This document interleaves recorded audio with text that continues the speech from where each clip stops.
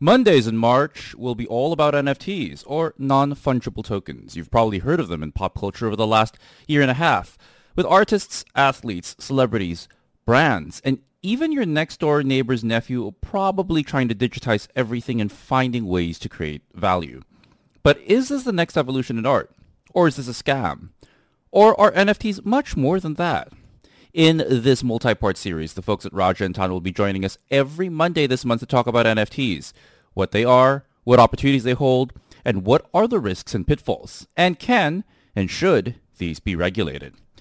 In part two, we build off of our definitions of what an NFT is and talk about the various applications and opportunities that businesses are starting to find with non-fungible tokens. So we've been talking about NFTs and their ability to represent collectibles and art in a digital manner and creating new markets. But how are businesses using NFTs? Maybe I can ask Rajesh this question first. Sure, JP. So this is now the new way in which assets can be created, a secondary class of assets, essentially, that companies can look at creating using NFTs. To put it bluntly, if I am someone who's a property developer and I'm selling property, now I'm able to create a secondary layer of tokens that are tied to the property itself. And so if you think about it in the context of, let's say, a block of condominiums, you can build a house on that piece of land and there's just one piece. If I build a condominium, I've got floor 1, 2, 3, 4, 5, 6, multiple layers of value built on the same piece of land. So think of NFT now to increase your property value in the sense that, well, I can build up to 20 floors, but on that 20 floors, I can add another 20, 30, 40 pieces of tokens tied to that same piece of land and sell that on a secondary marketplace. So certainly property is one key area where tokenization is going to take off. There are websites like Decentraland, etc., that are in place where you have virtual orchard roads that you can go to and buy very expensive pieces of land for millions of dollars. So that's already a real market that exists. Others would, of course, be in areas like the sporting goods, where you see Nike and the rest already, and Adidas coming in and setting up and selling their own versions of digital sneakers and digital collectibles. That's definitely on the cards and live as we speak. Luxury goods, we spoke briefly the last time on Hermes and the Birkin handbags. Well, there are similar luxury companies that have already started creating their own NFTs, because the takeaway from the Birkin and the Meta Birkin saga was the fact that the Meta Birkin NFTs started selling for a higher price than the actual handbags themselves. So clearly, we're dealing with the fact that, as I mentioned, NFTs are scarce, NFTs are unique. And so when it comes to luxury goods, the concept of uniqueness and scarcity lends itself very, very well to the NFT space. So those are just some more examples of where NFTs has and will continue to take off. I can't seem to let go of the example of the Birkin handbag. It's hard for me to grasp why someone would pay more for an NFT of a Birkin handbag versus the actual Birkin handbag, right? Mm-hmm. But you did raise the point that we're seeing the valuations of these NFTs actually outpace their underlying assets. And is that really the incentive for a lot of these companies? Is that, hey, if we don't do this ourselves, somebody else will, and we'll have the headache of unwinding some of the legal issues of infringing on what we created via these NFTs, and we might as well secure the value rather than, say, somebody else profiting off of it. Yeah, that's exactly it. And what you've just shared is what is called a defensive play. So before someone else gets a chance to exploit your intellectual property in the metaverse, let's go and get it done ourselves. And I think that's really what's driving companies like the pioneers like Nike and Adidas to get that done in the sporting goods arena. And the same that will happen in the land area as well. As you can imagine, and we may not be able to afford a black and white condominium or a black and white bungalow, let's say, of Nassim Road, but I can afford a black and white condominium on Decentraland. Let's go get it now. So I think that's really what's driving the price.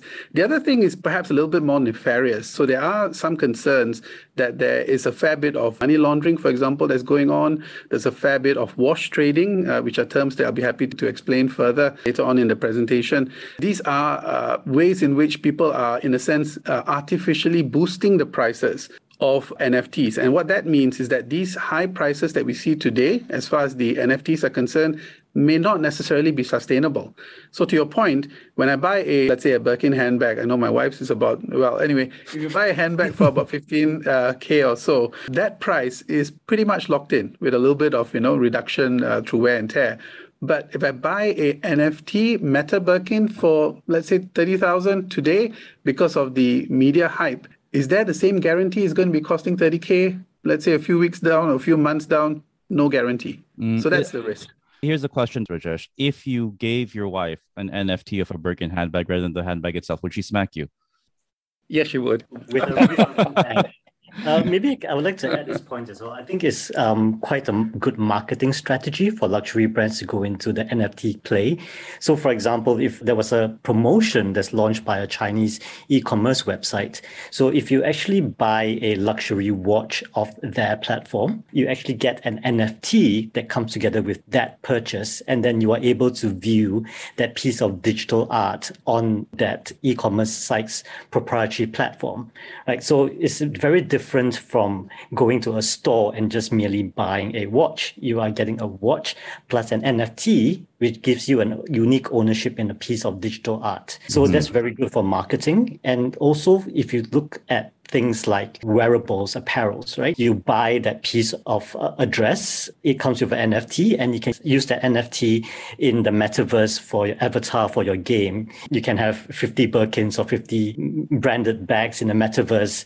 So it appeals a lot to the people who just want to get more bang for the buck rather than the cost of buying the usual luxury goods, as well as the younger generation who are sold into NFTs and, looking forward to a better life in the metaverse.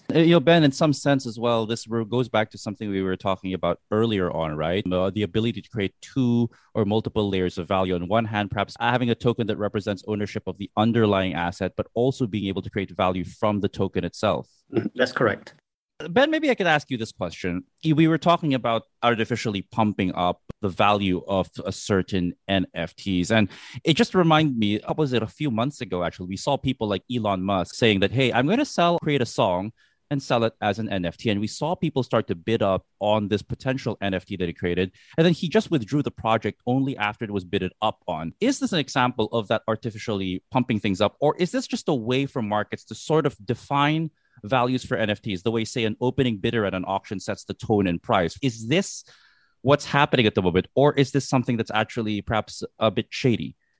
I think it's quite analogous to the example where the opening bidder sets the price because of the uniqueness of the NFT and also results in demand and supply. So, for example, if Elon Musk attempts to sell a song as an NFT, it's very different from Ben Cheung, who's attempting to sell a song as an NFT. I might not be able to get the same amount. I haven't heard you sing yet, Ben, but that's why it probably wouldn't be worth very much, right? But if you look at the other example of NFT, which is the very first tweet was available for free many years ago, but right now if you put into the NFT, it's selling for a lot of money. So it depends really on the creator, the scarcity of that NFT, as well as the demand and supply for that NFT. I do wonder, and I know that both of you as lawyers talk about precedent a lot. Is this also an attempt to say create a precedent so that a future person who creates a song as an NFT can say, hey, you know what? There's a precedent because Elon Musk, though he eventually withdrew that project, he did get this much for this. And when you take away my brand value versus his blah, blah, blah, then I should be getting this value for this particular type of NFT. Is this a way of creating some vague precedent to anchor future valuations of NFTs? Yeah, I think to some extent, absolutely correct. But the market is a volatile one. So I think, it'd be very, very cautious in terms of looking at current valuation as an indication of future value of such tokens. And I think if you're looking at sustainable value, and that's where the smarter implementations of NFTs, it is a holistic go-to-market strategy where you look at selling an NFT and also dealing with the underlying asset class. So obviously that means that you want to use your own intellectual property, your own goods, things that you can rely on, and then multiply the value using NFTs. Because the key lesson to be learned in the case of Meta Birkin, for example, is that you will lose the right to own and to control the NFTs if the underlying asset class is not your own. That's a key takeaway. And your value will also go up and down depending on, to some extent, the degree of control you have over the underlying asset class. We've been talking a lot about the valuations of NFTs, and really these things have skyrocketed over the last 18 months, maybe even further back. Give us an idea, how fast has the market for NFTs grown, and what is driving these surging values for some of these NFTs? That's a very interesting question because we were talking about NFTs of Birkins. We were talking about Elon Musk making an NFT out of a song. But in recent months, we have seen some really, I would use the term simple or basic artwork that's being sold for astronomical amounts of money. So there's this Indonesian boy who created I heard about this one. Go ahead. Selfies. Yep, and it's worth more than $1 million. There's a Singapore influencer who created NFTs out of her own pictures, along with certain words like, have fun staying poor. And that reportedly earned her 7.5 million. So, they're definitely not your Elon Musk's and your MS, but the value apparently that they got from an NFT can be quite high. So I really think it's more of a demand and supply thing. NFTs were relatively unknown and only known to a few crypto players until maybe in the late 2020s and 2021s, where they were really pushed into the forefront. And then there were reports of NFTs being pushed out, the digital arts as well as the NFT or the songs that were being made the underlying assets of the NFTs. And then everybody started jumping into the bandwagon. People were listing NFTs on crypto exchange platforms, and that's where people jumped into the bandwagon to say, hey, there's another avenue or way that I can invest my money in. And therefore, everyone is just jumping on that craze, creating quite a lot of demand.